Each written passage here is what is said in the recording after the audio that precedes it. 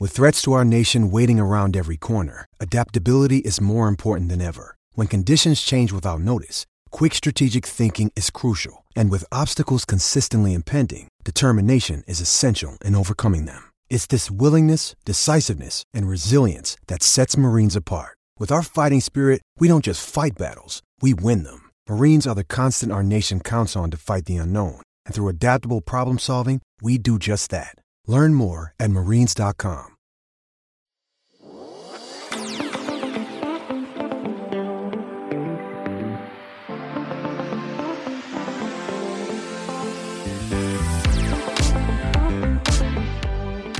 Hello and welcome to the Big Strong Leicester Boys podcast. Today's episode coming off the back of a fourth consecutive win. A quite remarkable turnaround and the perfect way to head into the season break for the World Cup. Now, we were all at West Ham on Saturday. We had a lovely time. Goals from Maddison and Barnes securing a 2-0 win, but also there was a 6th clean sheet in just 8 games. Ward, Amati and Fez quickly becoming the second hardest Leicester City trio. Of course, still behind myself, Jack Holmes and Jordan Holford. Jordan, how are you, sir? Very well indeed, mate. Going into the World Cup off the back of 4 wins in a row, and I can't wait to go to Qatar and can't wait to come back and watch Leicester fly up the table. And you, Jack, how do you feel being officially titled the part of the hardest Leicester City trio? Well, I feel uneasy about that, but I thought you would. That's why I asked. Yeah, I'm not uneasy about our form. It's phenomenal. I had Saturday was perfect. I saw you boys.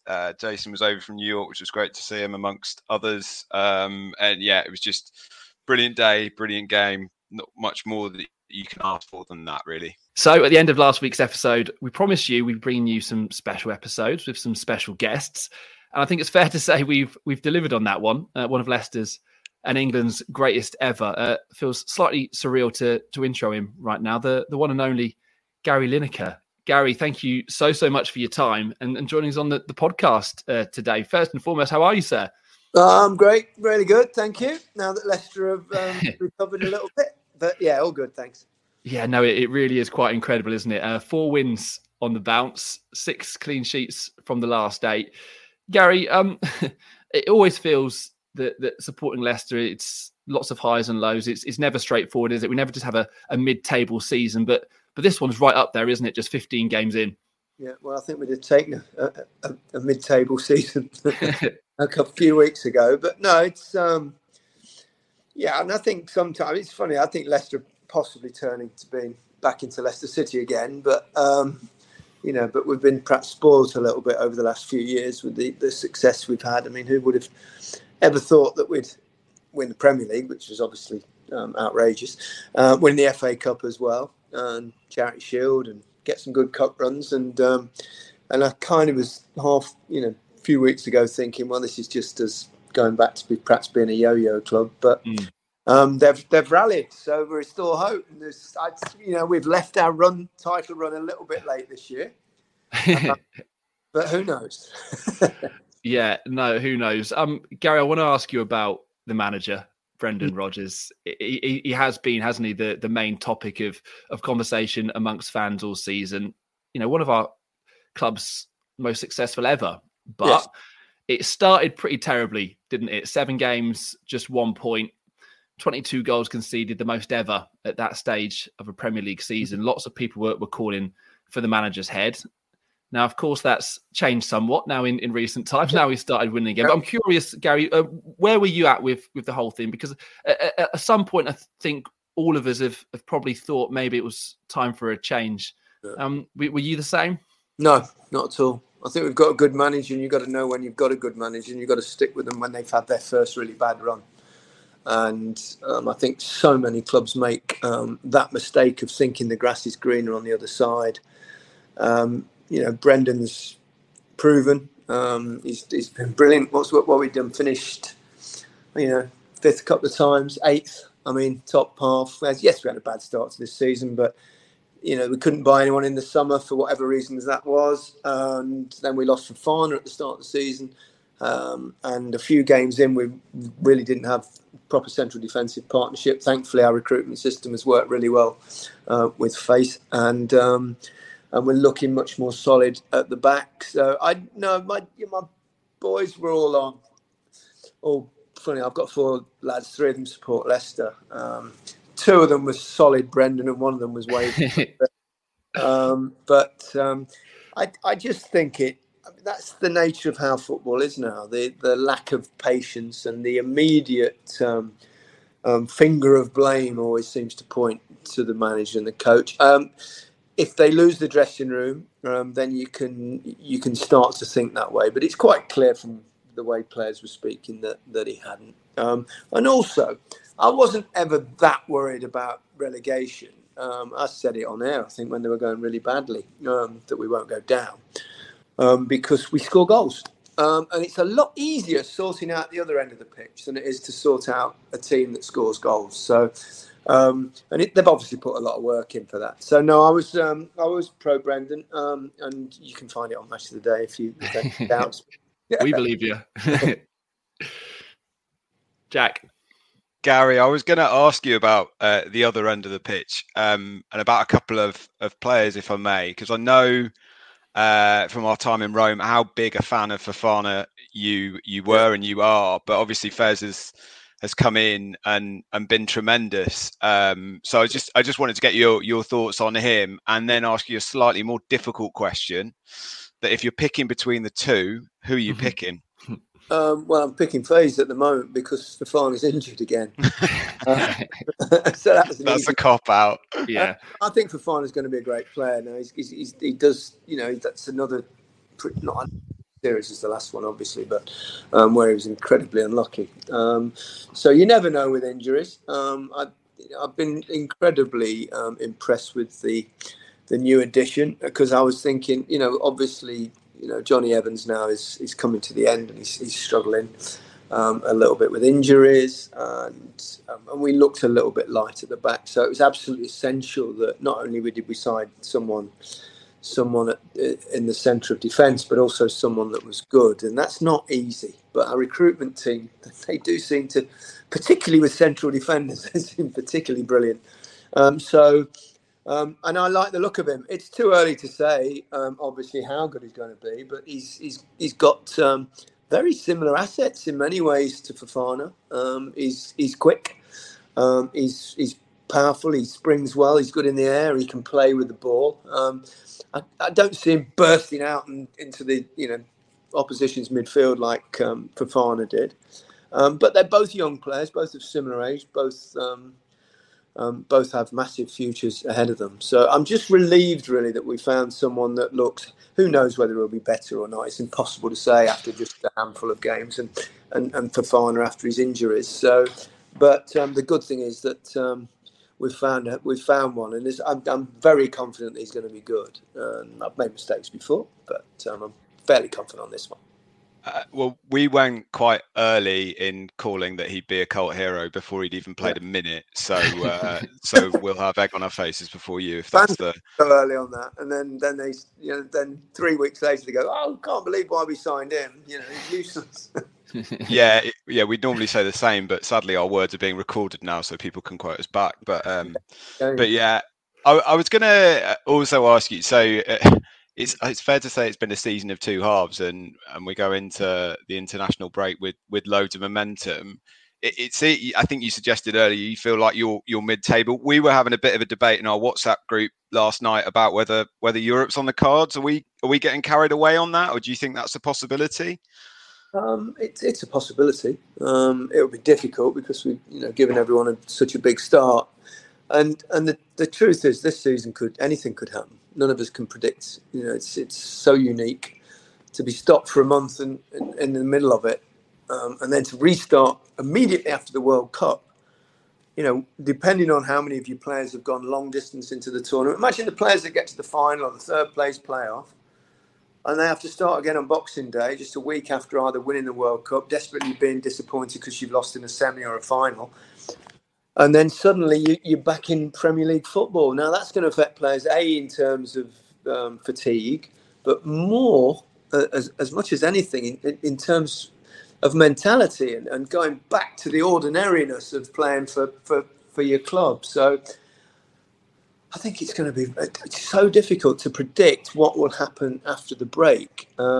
So, in many ways, the teams that do better will probably be the teams whose players don't go too far in the tournament. So we'll see. Gary, thanks for joining us. I'm actually going out to Qatar, one of about 1,000 England fans, I think. But it seems odd because we don't really want the World Cup to come at the minute after the last few weeks. Sorry, I had a phone call there interrupting it. I should get rid of it. No worries. This always happens to you, George. It always happens to me. But I know you tweeted about Maddison. It'd be a travesty if he wasn't included in the squad. And we actually recorded our pod after the announcement. And I think it's safe to say all three of us thought he was going to miss out. Were you surprised when he was included? No, not at all. I was absolutely convinced that he'd take him. I couldn't see any reason why he wouldn't go. He's a good lad. He's got a great attitude. He's very smart. He's a wonderful footballer. He's been playing brilliant, and he's simply played himself into the team with brilliant, superb performances. I kept saying to everyone, he has to be in. I cannot envisage him not being in the squad. He's way too good. And for me, it's more a debate whether he starts, not whether he's in the squad or not. So I've been very kind of vocal with Madders for quite some time, pushing him. Sometimes you think, am I doing him any a disservice? I'm not going to help him because a manager can be quite stubborn on things. But Gareth's not daft. Gareth's smart, and he's made the right decision. And I'm not surprised because it's been absolutely brilliant in a team that was struggling for the first 7 or 8 games of the season. So, which is much more difficult. Well done him on getting in, and let's hope he makes his mark. I think for the last 18 months or so, as Leicester fans obviously know what he's capable of, but it seems like this season, the rest of the country and obviously the pundits you work with have finally seen what he can do. You mentioned that you think it's a case of whether he starts. Do you think he's got a better chance of starting in the group games or the knockout? If we get to the knockout stages, which we should. From my experience of World Cups, which is I've played in a couple of them, I've watched a lot of them. It doesn't really matter what team starts in the opening game. Players get injured, players get tired, players lose form, other players are impressed in training, they come in, and the team evolves. And it always does. And everybody will be going doolally about his starting lineup, but it doesn't really matter that much. For me, I'd like to see us play with a consistency of system, because I think we chop and change too much, and I think that can work against us. I think I'd go 4-3-3 because that's pretty much what nearly all the players play, and it would suit most of them. And obviously the weakness in the England team is probably in the central defence. It's not as strong there as we are elsewhere, where we're really strong. So why would you play 3 central defenders when you're struggling to find 2? I understand why he does it because he's perhaps being a bit more protected. But I'd sooner just play to our strengths, which are going forward, rather than playing to combat our weaknesses. But it's very easy for me to say, sitting on the sidelines and being a forward and liking creative and history tells us that to win a World Cup you need to be pretty pragmatic in your system and your style of play. But in Rice and in Bellingham, we've got a great block in front of the sorry, my dog's just come in. In front of the back 4, so they should get plenty of protection, and we've got so much talent going forward. So I don't know what the starting lineup will be. I don't know which front 3 will play. I'm sure Bellingham and Rice will play. I think that's probably a given. Kane will play, obviously, and then it will be which 2 he plays either side. Now you've got Saka and Sterling and Foden and Mount, and even if he shifts it and plays like one player just in front of those 2, he could play Maddison, or he could play a 6 and an 8. So there are all sorts of things are available to Gareth, which is a good thing to have. But I always think picking someone else's team is a bit of an irrelevance, really. Let's just criticise it when he's picked it if they lose. We'll praise it madly when they win. Yeah, it's the poison chalice, isn't it, being the England manager? Because obviously everyone's got their own 11. Well, but great. You mentioned that front six. I suppose it's almost like he's got an embarrassment of riches really going forward. And with it being in the middle of the season, I think we've got as good a chance as anyone. But how far realistically do you think we can go? Well, that's another question I always find, because if you say, well, I think we can get to the semi-final. Well, if you're in a semi-final, you can win it, whoever you play. So, we can go all the way. There's no question about that. There's no one team that's standing out at the moment. France obviously won it 4 years ago, but they'll probably either win it or just destroy themselves. That's what they usually do. But they've got injuries, particularly in central defence and midfield. No Kante, no Pogba. Varane's made the squad, but there are doubts. Kimpembe's pulled out today, so they're missing some big players. I look at the other European teams that Germany look a little bit light up front, but they've got lots of good players, got a chance. England obviously have a chance. After that, I don't know really. Spain have got a chance. They've got a young team. Again, look a little bit short up front compared with some teams. We might get the first South American success for 20 years because, Brazil have got lots of good players, as they always have. And Argentina have not lost a game for forever and have found a system that is very difficult to break down, and they just rely on Messi's magic, and that's kind of working for them. But it's once it gets to the knockout stage, it's particularly around the quarterfinals, anyone can beat anyone, and that's why it's so bloody difficult to win. I mean, just one more, Gary. This is my second time going out to the World Cup, and I cannot wait. But going back to '86 and 1990, just what is it like playing for England, pulling the shirt on in the changing room before you go out to represent your country? It's hard to describe, really. I think it's just it's the pinnacle for any footballer. It's what you want to play, represent your country to World Cup and do well, and it's just feeling of immense pride. And obviously, it's burdensome in some ways because you've got to perform, because everyone expects, you when you play for your country, and we don't hold back when you don't do too well. So it's playing in the competition itself is just. I loved it. I love it. I love big games. It used to get the adrenaline flowing, and it's a buzz. And then, people ask, what's it like scoring a big goal in a big World Cup knockout game? And it's, I always say, well, when you're following England and they score a goal in the quarterfinals, and how does that feel? And everyone says, oh, it's amazing. You just go mad. Well, it's like that, but times 10 if you've done it yourself. So it's the best. Simple. Gary, talking about the best, before I let you go, can I just quickly ask you about Jamie Vardy? Yeah.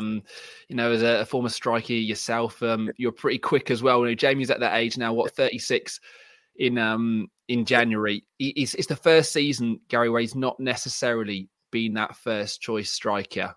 For me, he's still my number one.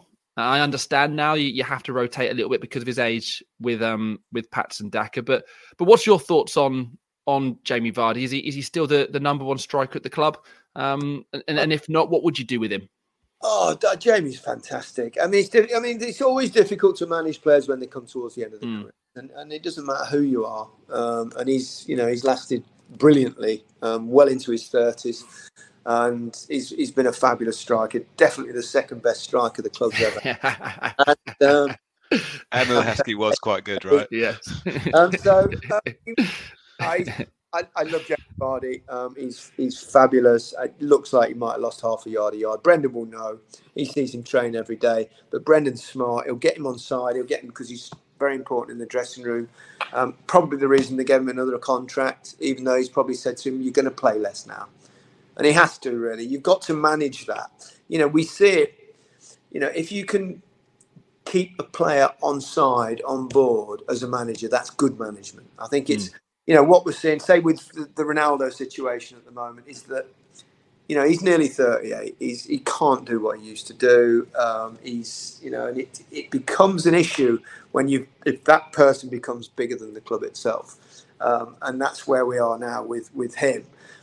So I think, Brendan's managing it very well. He seems to have Vardy on board. I'm sure he'll play plenty more of football. But, you can't defeat Father Time. It happens to every single one of us at some point, and it's starting to happen to Jamie. And he's lasted long. I still think there'll be times and appearances, and sometimes he'll start, sometimes he'll be on the bench, but he will now need to be managed a little bit. Yeah, I mean, just lastly, sorry, I'm conscious of keeping you for too long, but how frustrating is it for a striker when you are kind of built on that pace? Now we know he's got loads more facets to his game, but when you are, as quick as what Vardy was, and of course as you were as well, how frustrating is that when you realise you have just lost that yard and you've got to adapt your game a little bit? Well, you kind of know it's going to come at some point, and it doesn't happen overnight. It's not one single moment you suddenly go, oh, blimey, I'm really slow this morning. Yeah. But and you don't hardly notice it. And I noticed it, funny enough, right when I was in Japan. And I kind of felt at Tottenham in my last season, I didn't feel quite as rapid. But then I played in Japan against this centre half who wasn't particularly quick. And the ball went over the top. And I was dead level with him. And I thought, this is easy. I'm going to go. Went past me. I thought, time's up.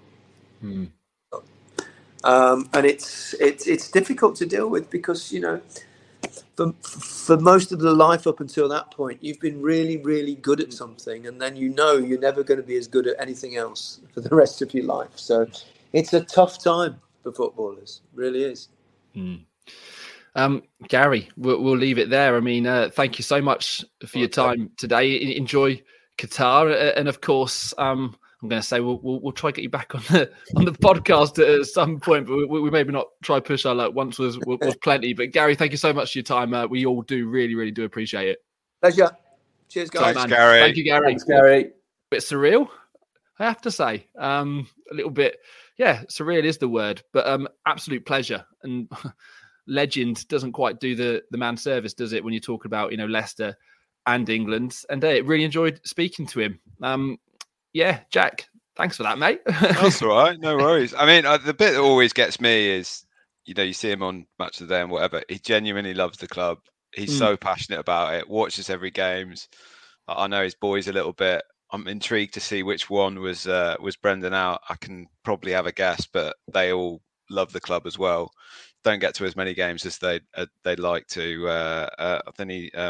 But yeah, no, it's just really good to chat football. I thought the stuff about pace and age, I can imagine going out to Japan. I'm 35 next year, so I think my pace is firmly gone. But I can imagine going out to Japan and getting outpaced when you thought it was going to be a bit of a cakewalk would be rather frustrating. I don't think Vardy's quite there yet, but probably a topic for another day. Yeah, I can't imagine waking up one morning and thinking, oh, I'm not as quick as I once used to be, when you never had the pace to lose in the first place. So at least you did have that, Gary, and at least Vards, as you say, I think he's still got that yard as well. I don't think he's quite on the downfall maybe as what other people have suggested. But Jack, you mentioned the fact that he clearly does love the club, and we had Danny Simpson on as well, Jordan, a few weeks ago, and I think that's what's so important is there's so many ex-players have played for loads of clubs in their life, but I think the kind of the true test, if that's the right word, is that post career, come the weekends when all the Premier League teams are playing, whose results are they looking out for? And we know that Danny Simpson is a Leicester fan, and of course Gary's Leicester born and bred. But do you know what I mean? It's quite clear, isn't it? It'd be so easy to almost lose that fan within you. When you're a player, when you're involved in the media. But he isn't he? He could not be any more Leicester, could he? No, I think it's something we spoke about before, isn't it? It's nice to see that representation in the media, and him still being a fan. And obviously, he said he'd wear his pants on Match of the Day if he won the league. So I don't think I'd have been doing that. But yeah, I've never spoke to Gary before. So amazing to hear his insight into playing for Leicester and especially England in the World Cup. I've met his lads out in Copenhagen when we drew 0-0, and they were all diehard Leicester fans. I think one of the lads is. I won't say who he supports, but he's not a Leicester fan. But yeah, they were all good lads. And he's Chelsea, isn't he? No, he's Man U. I think it's Man U. Yeah, he's Man U. But we were in some bar in Copenhagen. A few fans came over, and one of the lads we were with it was one of my friends. He's like, "Come on, let's just go somewhere else and have a sort of quiet night." But when your dad's an England and Leicester legend, it must be pretty difficult. But yeah, like you say, Jake, great to see that he's sticking up for us on Match of the Day when we're bottom of the league, and he was Brendan in, which makes me feel a bit more positive. And also, if they wanted to kind of go under the radar and not be Gary Lineker's son, unfortunately, genetics means that they're not ever going to get away with that, even if they didn't want to be associated with their dad. I'm afraid, lads, you're definitely a Lineker. Yeah. So, I mean, do you want to talk? Oh, we do need to talk about, of course, West Ham from the weekend. Anything really else to add from Gary, or are we happy to? I mean, I suppose what I need to just quickly add is that I did say at the end of the previous episode that we are going to do now this series of kind of cult heroes throughout the course of the World Cup. That one's not a cult hero. That's just a real special guest for you. Really hope that you enjoyed it as much as what we did. But yeah, in the coming weeks, we're going to get some Leicester cult heroes for you over the World Cup. I've got one thing to add to that, Jake. So I got a message this morning from LCFC Lee, the Instagram account, and he sent me a message saying, "I've got a question for you lot, Fez or Fofana?" So rather than answer that question myself, I said I'd put it towards our special guest, and I didn't tell him who it was. So there you are, Lee. That one's for you, mate. Yeah, it's quite surreal, isn't it? Yeah, throwing the question out for you, and it just ends up somehow at Gary Lineker's lap. But I mean, let's ask that question, seeing as you have done. I think I saw somebody else tweet that. I think it was Roy Bennett, maybe on Twitter. I may have just plucked that name out of my back of my head from somewhere, but I actually saw him say that a couple of weeks ago, that to really kind of highlight just how good Wout has been is, if you were to say to Leicester fans, would you swap Wesley Fofana now for Wout Faes, what would you do? And I think that most, if not all, would say, actually, I think we're happy with what we've got, and we'd keep Wout. He has been really quite remarkable and part of a trio. And you do have to mention the trio of him, Dan Amartey, and Danny Ward. I mean, 3 names that I probably didn't envisage, saying, a couple of months ago, but it's been quite remarkable. And we were there Saturday. And I remember, I think I was saying to you, Jack, that, West Ham were putting us under a little bit of pressure. I was saying, they're not going to score.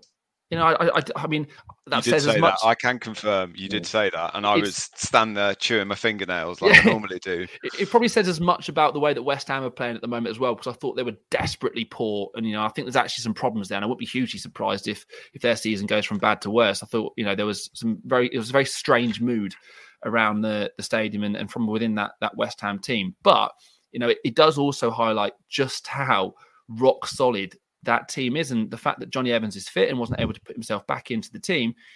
Jordan, those 3 keep their place, don't they? They formed, a partnership, and that is so important at the back line, isn't it?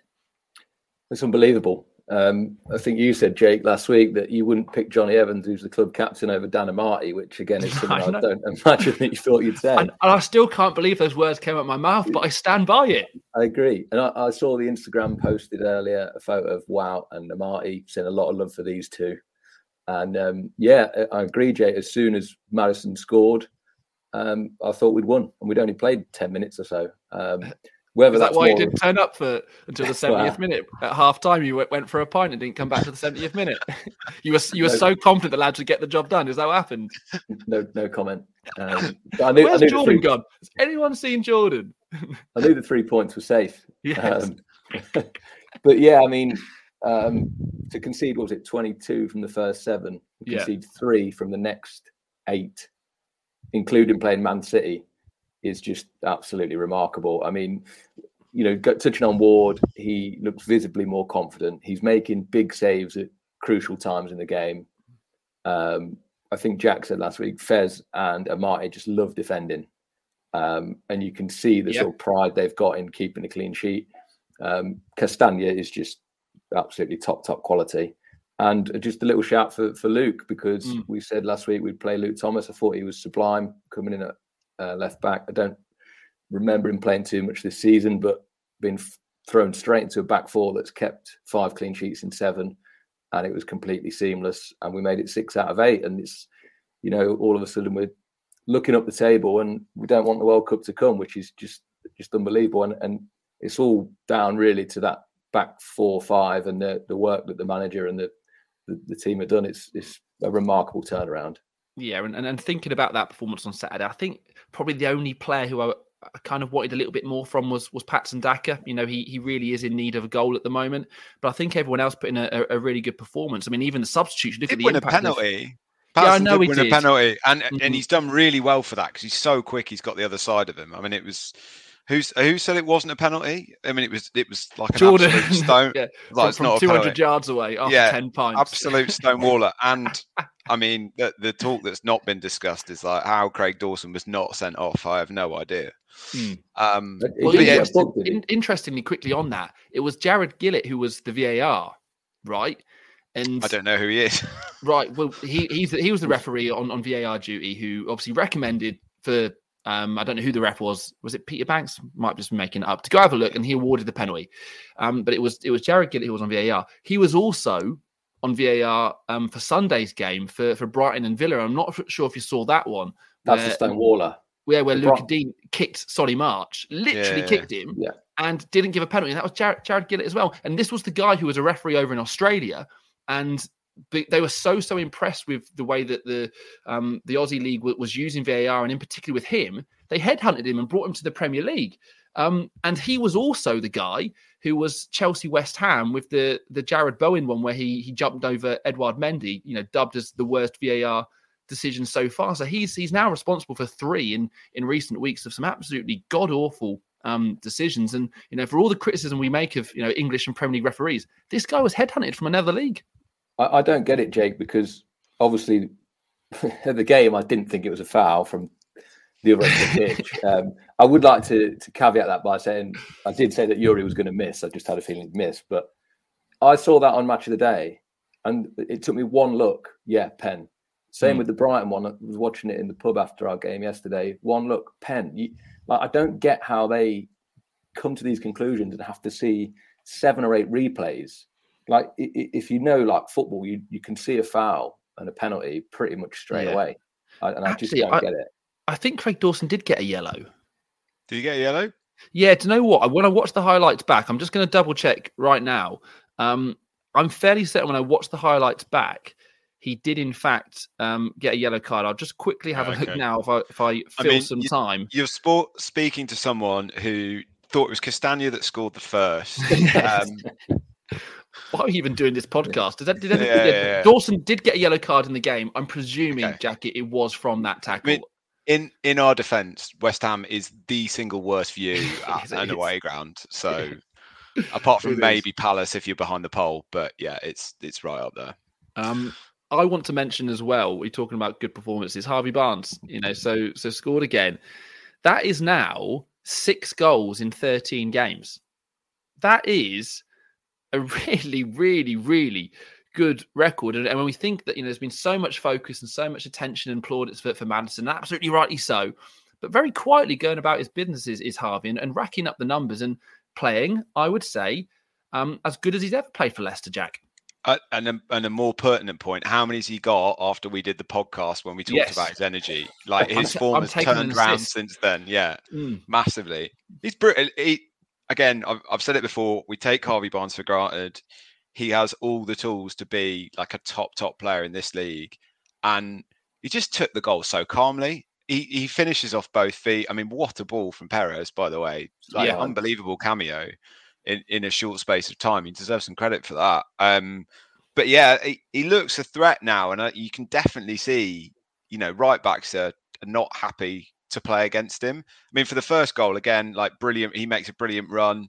Thought Sumari did really well for that as well. Thought Sumari had a really good game in general, actually. And I like the fact that he took Yuri off, whether that was because of the World Cup or whatever. But I think Sumari, particularly against West Ham, a physical side, I thought that was a really good substitution. But yeah, Harvey, just really, really good. I think he's not been in the England debate probably because of Maddison's form, and I mean, who does he get ahead of? But I mean, I think his time will come at some stage because if he keeps stringing this form together, then there aren't many wingers in the country that have the goal scoring record that he does.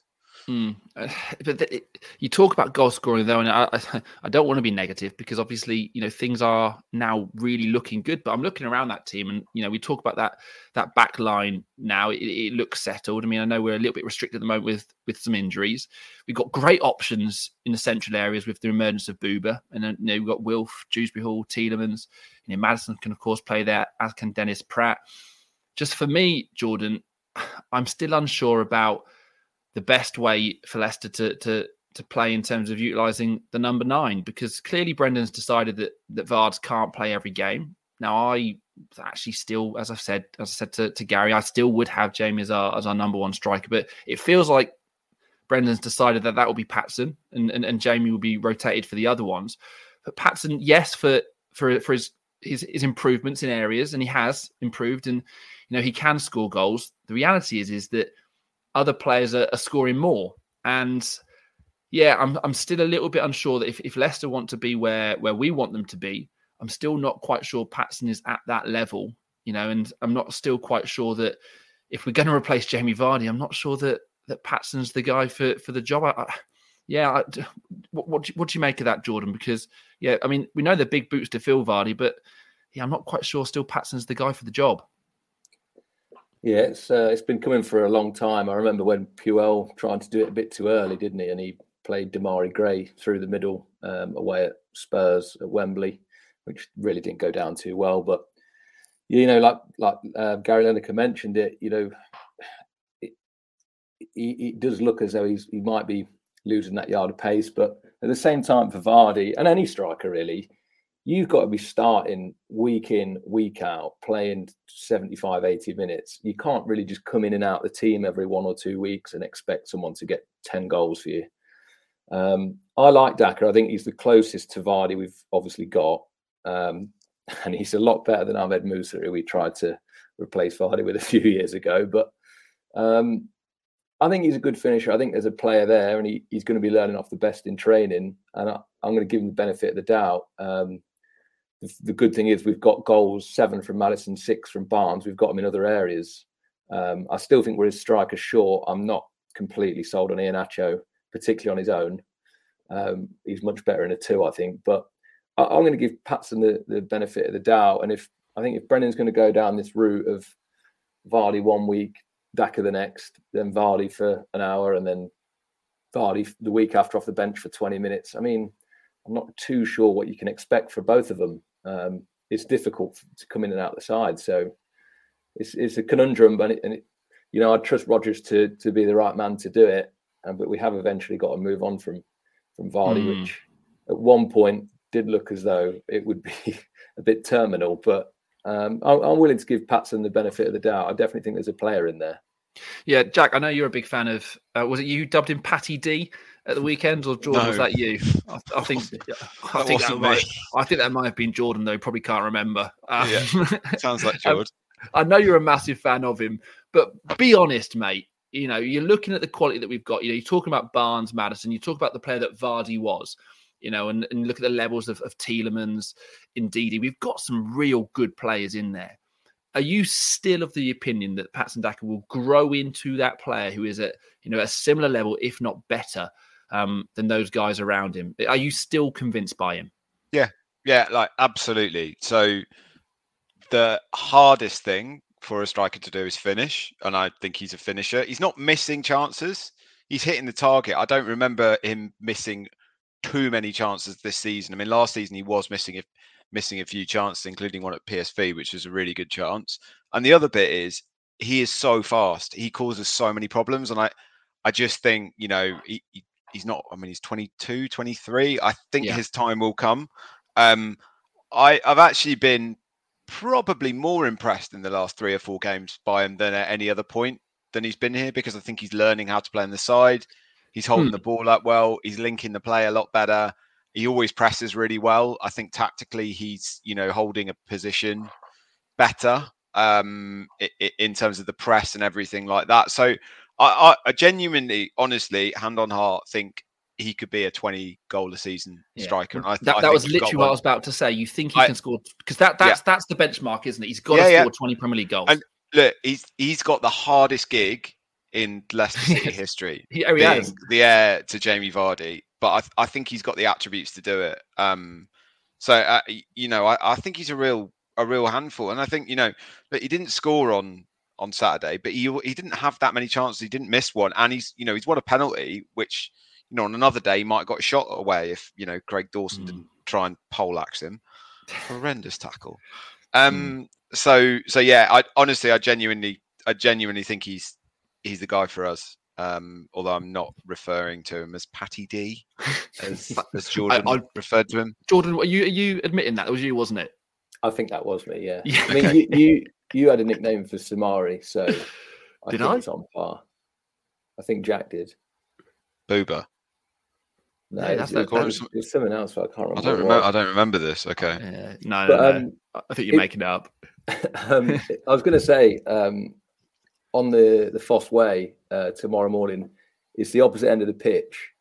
But the question was, is Danny Ward Leicester's long-term answer as the number one? So it's a similar predicament to what we've got with Vardy. Yeah. And I kind of felt that there's no maybe. Certainly, we were all guilty of being a bit too harsh, I think, on Danny Ward and judging him too soon in those first 7 games. Because you look at the next day, and he certainly proved us wrong. And I think there's an element there of the short-termism that every fan has. But Kasper Schmeichel's probably the best goalkeeper in our history. We just sold Fofana. We didn't have a settled back four, and we're expecting Danny Ward, who's been a number 2, just to come in and get on with it and be as good as Kasper. And that's probably the same with Patson, I think. Like Jack said, it's probably the hardest gig in Leicester history is replacing the GOAT. So it's a tough one, isn't it? But someone's got to do it. Well, I mean, for me, I just don't replace the GOAT. I still think he's better than Patson Daka, Oh, and there is an argument to say that. When Vardy came on Saturday, at one point I was saying he's just such a smart player. Yeah. Like, the way he uses his body. It was the West Ham. Isn't that Naif a good, the new West Ham defender, where you wanted too much time? They were back around their 18-yard box. Obviously, he should know Vardy. I mean, most people do, but he just closed him down and wins as a free kick or a throw in right down into the West Ham area. And it looks like there's such small, insignificant things, but it's that ability, is it, to affect a game when you haven't got the ball, or just to put them under extra pressure. And I still think he's the best man at doing it for us.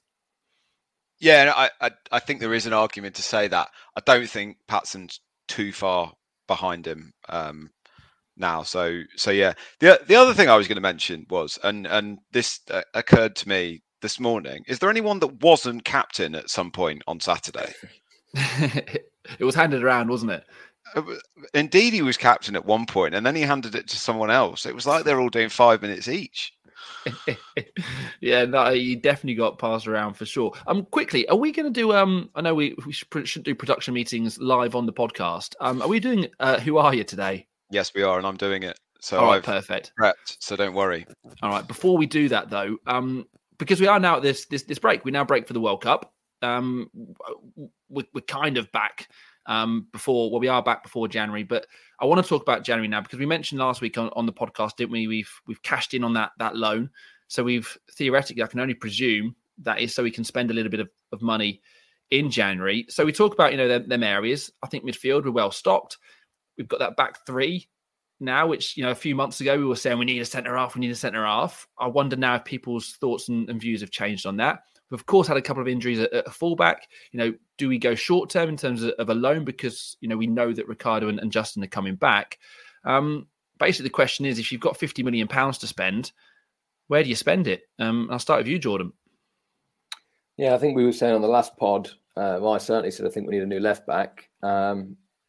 Maybe after Thomas's display on Saturday, I might have changed my mind a little bit. I think, can he deputise for long enough until Castagne can go over to the left and maybe Ricky can come back in? Whether Ricky is ever going to hit the heights that he did with all these injuries, I very much doubt. But like you say, that him and Justin, probably won't see Justin this season. But do we need to spend money on a fullback?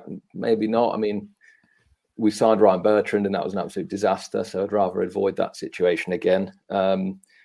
Like I said, I still think we're a striker short. And as Jack said last week, and I think everyone said for 6 years, we're still a right winger short. So they'd be probably two primary areas, but they're the ones that cost the most money. So yeah, I mean, for me, it's probably more a case of, as bad as it sounds, what it was like in the summer. We didn't bring anyone in, but keeping hold of Yuri and Maddison at least until the summer, because if we were to lose one or both of them potentially, then we'd be looking over our shoulders again. So for me, it'd be keeping everyone together. But yeah, I'm sure Brendan's got a couple of targets, in mind. But like I say, I think I'd go striker and a winger.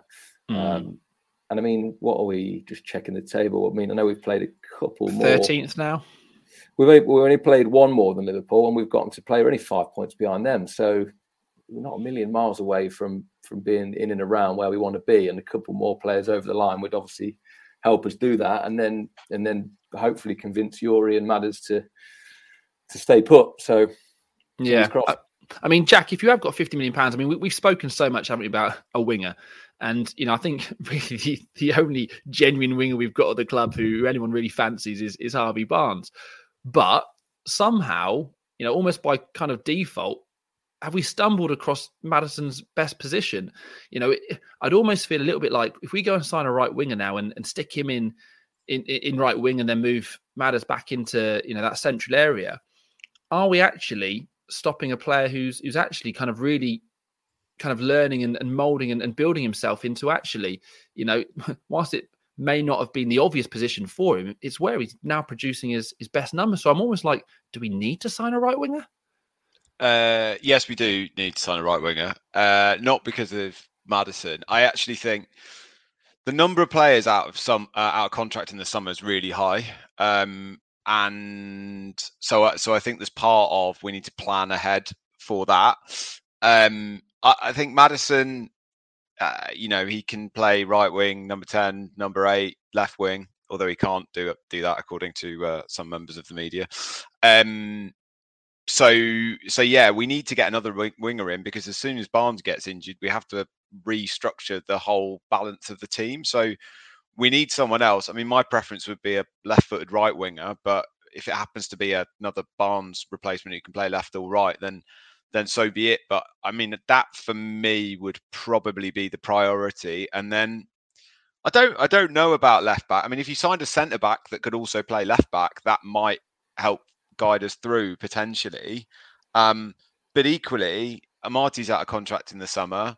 Evans is out of contract in the summer. Soyuncu's out of contract in the summer, and they hope Vestergaard leaves ASAP. So that leaves us with basically Fez as well. So there's a lot of decisions to be made coming up to the summer, and actually that's why I think now, particularly with Yuri and maybe a Maddison leaving on top of that because his contract's running down, like I think we need to sort of, the refresh almost needs to start as soon as possible, really. And it's probably not the worst time after World Cup. I mean, Rogers said he was having a couple of weeks off and then going to go and work on the recruitment. So hopefully we can get players in, but almost the amount of work I think the squad will need in the summer, I think, getting a couple in now might help that, and also convince a couple of other players to stick around, hopefully. So you always need to improve, I think.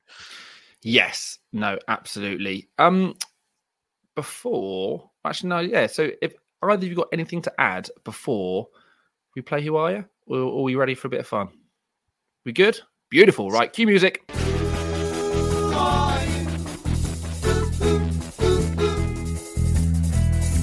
Who is your daddy and what does he do? Who are you? You. No, not me, you. Yes, I am you. Just answer the damn questions. Who are you? Wait a minute. Who are you? Right, so who are you? Last week we had the first ever Who Are You, where neither myself or Jordan could get it. Jack with I still don't know the guy. Luigi Glombard? Luigi Glombard. And we would have got don't know who he is. We would have got the person that got it first, but actually, as we've realised, it's very difficult to really work out who got it on what clue. So there were 2 or 3 people that sent us messages. Been in touch, yeah. Yeah. So there was the Fox's Arms, Dave Bevan, and someone else. I think Jake. I'm going to have to give him a shout if you give me 2 moments. Yeah. So 3 people claim to have got it. Yeah. So well done them, and then a couple of Jordan's mates. Evening, if you listen. James Challoner, Dan Sodi both got it, and he accused me of my head falling off when I guessed Bruno and Gotti, which is fair. I mean, my head had long gone. Ben Payne was the guy who got in touch on Twitter who says he got it as well. So if you did genuinely get it, congratulations. But because we've had Gary on today, apologies we haven't got round to inviting any of you on. I'm sure you don't mind being bumped for Gary Lineker, but we will at some point get a little guest on to join us if you fancy having a game with us at Who Are You? So Jack, because neither me and Jordan got it last week, it means you've got to stay back on and deliver us another name. Is it going to be as difficult as last week? Yeah, it's pretty hard, this one, actually. As in, I'd forgotten this person played for us. So if you get this, I'll be well impressed. Do you just want to carry on being Quizmaster? Is that what it is? Yeah, I love this. This is my absolute niche in life. Yeah. Yeah. Okay. I'll give you 2 clues to start. So we're off. Right. I was born in November 1994 and I played for Leicester between 2014 and 2016. So I got distracted for a second there. I was looking out the window. Can you do that again? That's really rude. Born in 1994. What was out your window? I don't know. Just when something just catches your eye on your periphery and you look, and I just forgot I wasn't listening. Okay, good. Quite important I listen to this. Yeah, it is. Born in 1994, played for Leicester between 2014 and 2016. Right. Okay. So it's relatively current. This should be good. He's 28 then, and he played in the Great Escape squad. Yeah. And the team that came up. Okay. Yeah. Okay. Yeah. Okay. Yeah. Is it? This is why it's quite hard. Is it worth me saying he didn't play a single minute for Leicester City? Brilliant. But but he was under contract, so he was under contract for 2 years. So we didn't quite define criteria. So you've given us 2 players with a combined Leicester career of 30 minutes. Yeah. You really are trying to do us over, aren't you? He started his career at Manchester United. Okay. Yeah, keep going. While he was with us, he went on loan to Rotherham United, Notts County, and the Portland Timbers. Yeah, got it. Jack Barmby. Oh, Mike. What? Very good. Well done, Jake. Very good. Portland Timbers was the giveaway, wasn't it? If I said the other 2. Yeah, that's very good. Again, I completely forgot we signed him. Yeah, so did I. I thought that one, there was a way out because I could be like, my dad played for England. I've got a fun. Actually, no, it's not Nick Barmby. It completely ignored I just said that. Swiftly moving on. I was going to tell you a really good stat about Nick Barmby, but it's not even Nick Barmby. It's someone else. I now can't say the other guy's name because it's going to ruin that stat. So swiftly moving on. I got Jack Barmby. Happy with that one. That was quite difficult. Yeah, 0 minutes. So winner stays on. So that means Jordan, your Quizmaster next week. Yeah, that's fine by me. I think, was it 2 for you, 2 for Jack, and 1 for me now then? I'm trying to think of who I've got. I've got Paul Brooker, Jack Barmby. I feel like I've got another one as well. I don't know. I might not. We should probably keep better score of this. I remember at the weekend someone saying that some of these players they've never heard of, and I just took that as we're too old. Or just really weird. Because or both. Yeah. I mean, most people were alive listening to this podcast when Jack Barmby was at Leicester, but I think there is probably a niche group of people who managed to get that, and you found 3 of them. That's what we're going after. We're going after a niche. I also got told there were too many Southern accents on this podcast, which has given me a huge complex going forward. So, just joking. I mean, we are all literally from Leicester, but we're quite conscious that Jordan is the only one with the proper Leicester accent. So sorry about that, guys. Yeah. And once you've had 10 pints, you get even more Leicester, don't you? I have been told that by many of my definitely mates, do. That when I actually have a beer, I actually just start talking proper Leicester rather than I try not to. But nothing wrong with that, mate. Right, we've got no game to look forward to this weekend, but I'm fine with that. 4 wins in a row, which is really quite lovely. Of course, we've got the World Cup coming around the corner. Jordan, when do you fly? So I actually don't go until the 27th. You're now not going. 27th. All right, you got ages then. Yeah, so I missed the first 2 games because Iran and USA in Doha doesn't really scream World Cup, does it? But flying out on the 27th to Istanbul to Dubai to Doha, and then fly there for the Wales game, back to Dubai for 6 or 7 days to have a bit of a holiday. And then hopefully we'll be in the knockouts. That's when the proper stuff starts, isn't it? So condition all the way to the final. So I could be there till the 8th of December, or I could be back within 2 days of going to Doha. So we'll see. So yeah, usually we look ahead to the next game and probably do a starting or predicted 11. Should we do one for England, against Iran? So we're not going to do a podcast before that. That's the opening game, isn't it, this weekend? Jack, I'll give you a moment, Jack, to have a think about that. Jordan, seeing as you are the England man, what is your starting 11? I mean, actually, I'm going to say, what is your 10 after James Maddison? Yeah, so... you're obviously starting him right. Well, watching Match of the Day too last night was interesting because it was Defoe and Jenas. And a lot of the, England 11s, watch your England 11. But they did it, what is your group stage? And then what's your knockout 11, which I thought was a good angle. But for Iran, let's go 4 at the back. Pickford in goal. Trippier, Stones, Maguire, Shaw. Rice, Bellingham, Sterling, Foden, Saka, Kane. And that leaves Madders and Jackie Grealish to come on off the bench with 20 minutes left at 0-0 and win the game for us. So yeah, I'd go 4-2-3-1 or 4-3-3, same thing. But Foden through the middle, Saka and Sterling out wide, just on the basis that Gareth trusts them, and I don't think he'll throw Maddison straight in. But I do think Maddison will play a part in the tournament. Hopefully, he can have a big impact. Yeah, and I'm always conflicted when I do these 11s in terms of what I want and what I think the manager will select.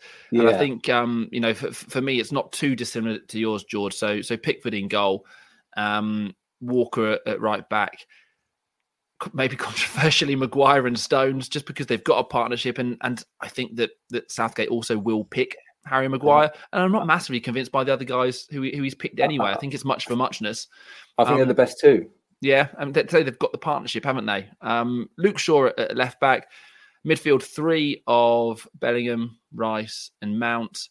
Grealish on the left, Foden on the right, and Kane through the middle. And yeah, hoping that the likes of your Saka has an impact, and same with Maddison. You're going there more keep the ball, aren't you?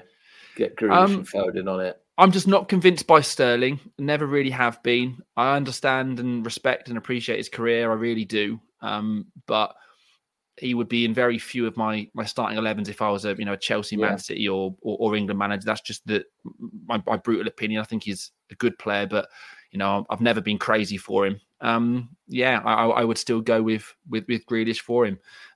Jack, what about you, mate? Very good England player, Jake. I can see Jack's probably on some sort of squad selector by the looks of it. No, yeah, I'm just trying to remember who's in the squad. The thing I've just noticed, I look at our centre halves and I go, honestly, I'd pick you two ahead of them. I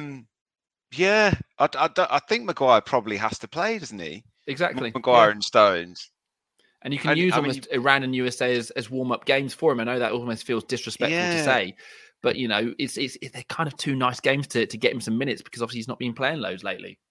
Yeah, so I think I'd play them. I'd probably play Walker because I think he's the best defensively, and then I'd probably play Trippier at left back.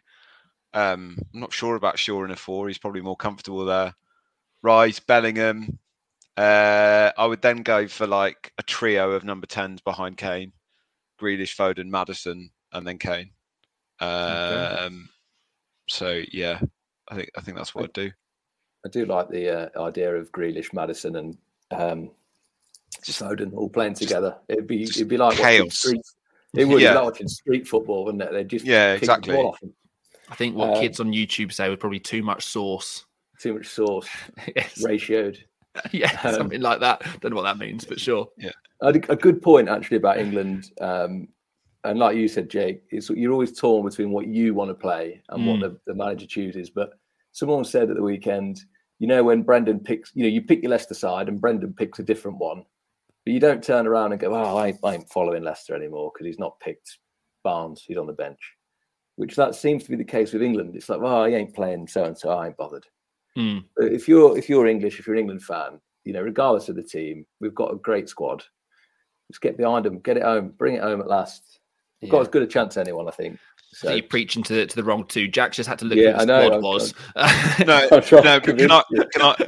just say thank you to both of you for waiting till the 58th minute to say it's coming home in the podcast, because nothing winds me up more over the next 6 weeks than people that do not watch football for, about 3 years and then just shout it's coming home constantly. It's the most irritating thing going. Funnily enough, Jack, that could have featured on my pet peeves. I'd agree wholeheartedly with that. Yeah. Right. Well, I'll tell you what, we'll do pet peeves and the inaugural Jordan Holford pet peeves on next week's episode. Jack, your stories will return, as will Who Are You? And it will be, I'm sticking my neck out on the line, our first in this new series of cult heroes, Leicester City players. Don't know who the player will be yet, but we promise you we will have someone. So stay tuned. Because today is not a cult hero, because it would be too good. Yeah, Gary is not a cult hero. He is just a hero. Full stop. But yeah, please do look out for that episode next week. I hope you enjoyed today. And once again, thank you to Gary Lineker. Again, feels somewhat surreal to say that he's just been on the Big Strong Leicester Boys podcast. So yeah, thank you, Gary. It was absolutely brilliant, an absolute pleasure having you on. And yeah, hope you enjoyed the episode, and we look forward to speaking to you again next week. Sports Social Podcast Network.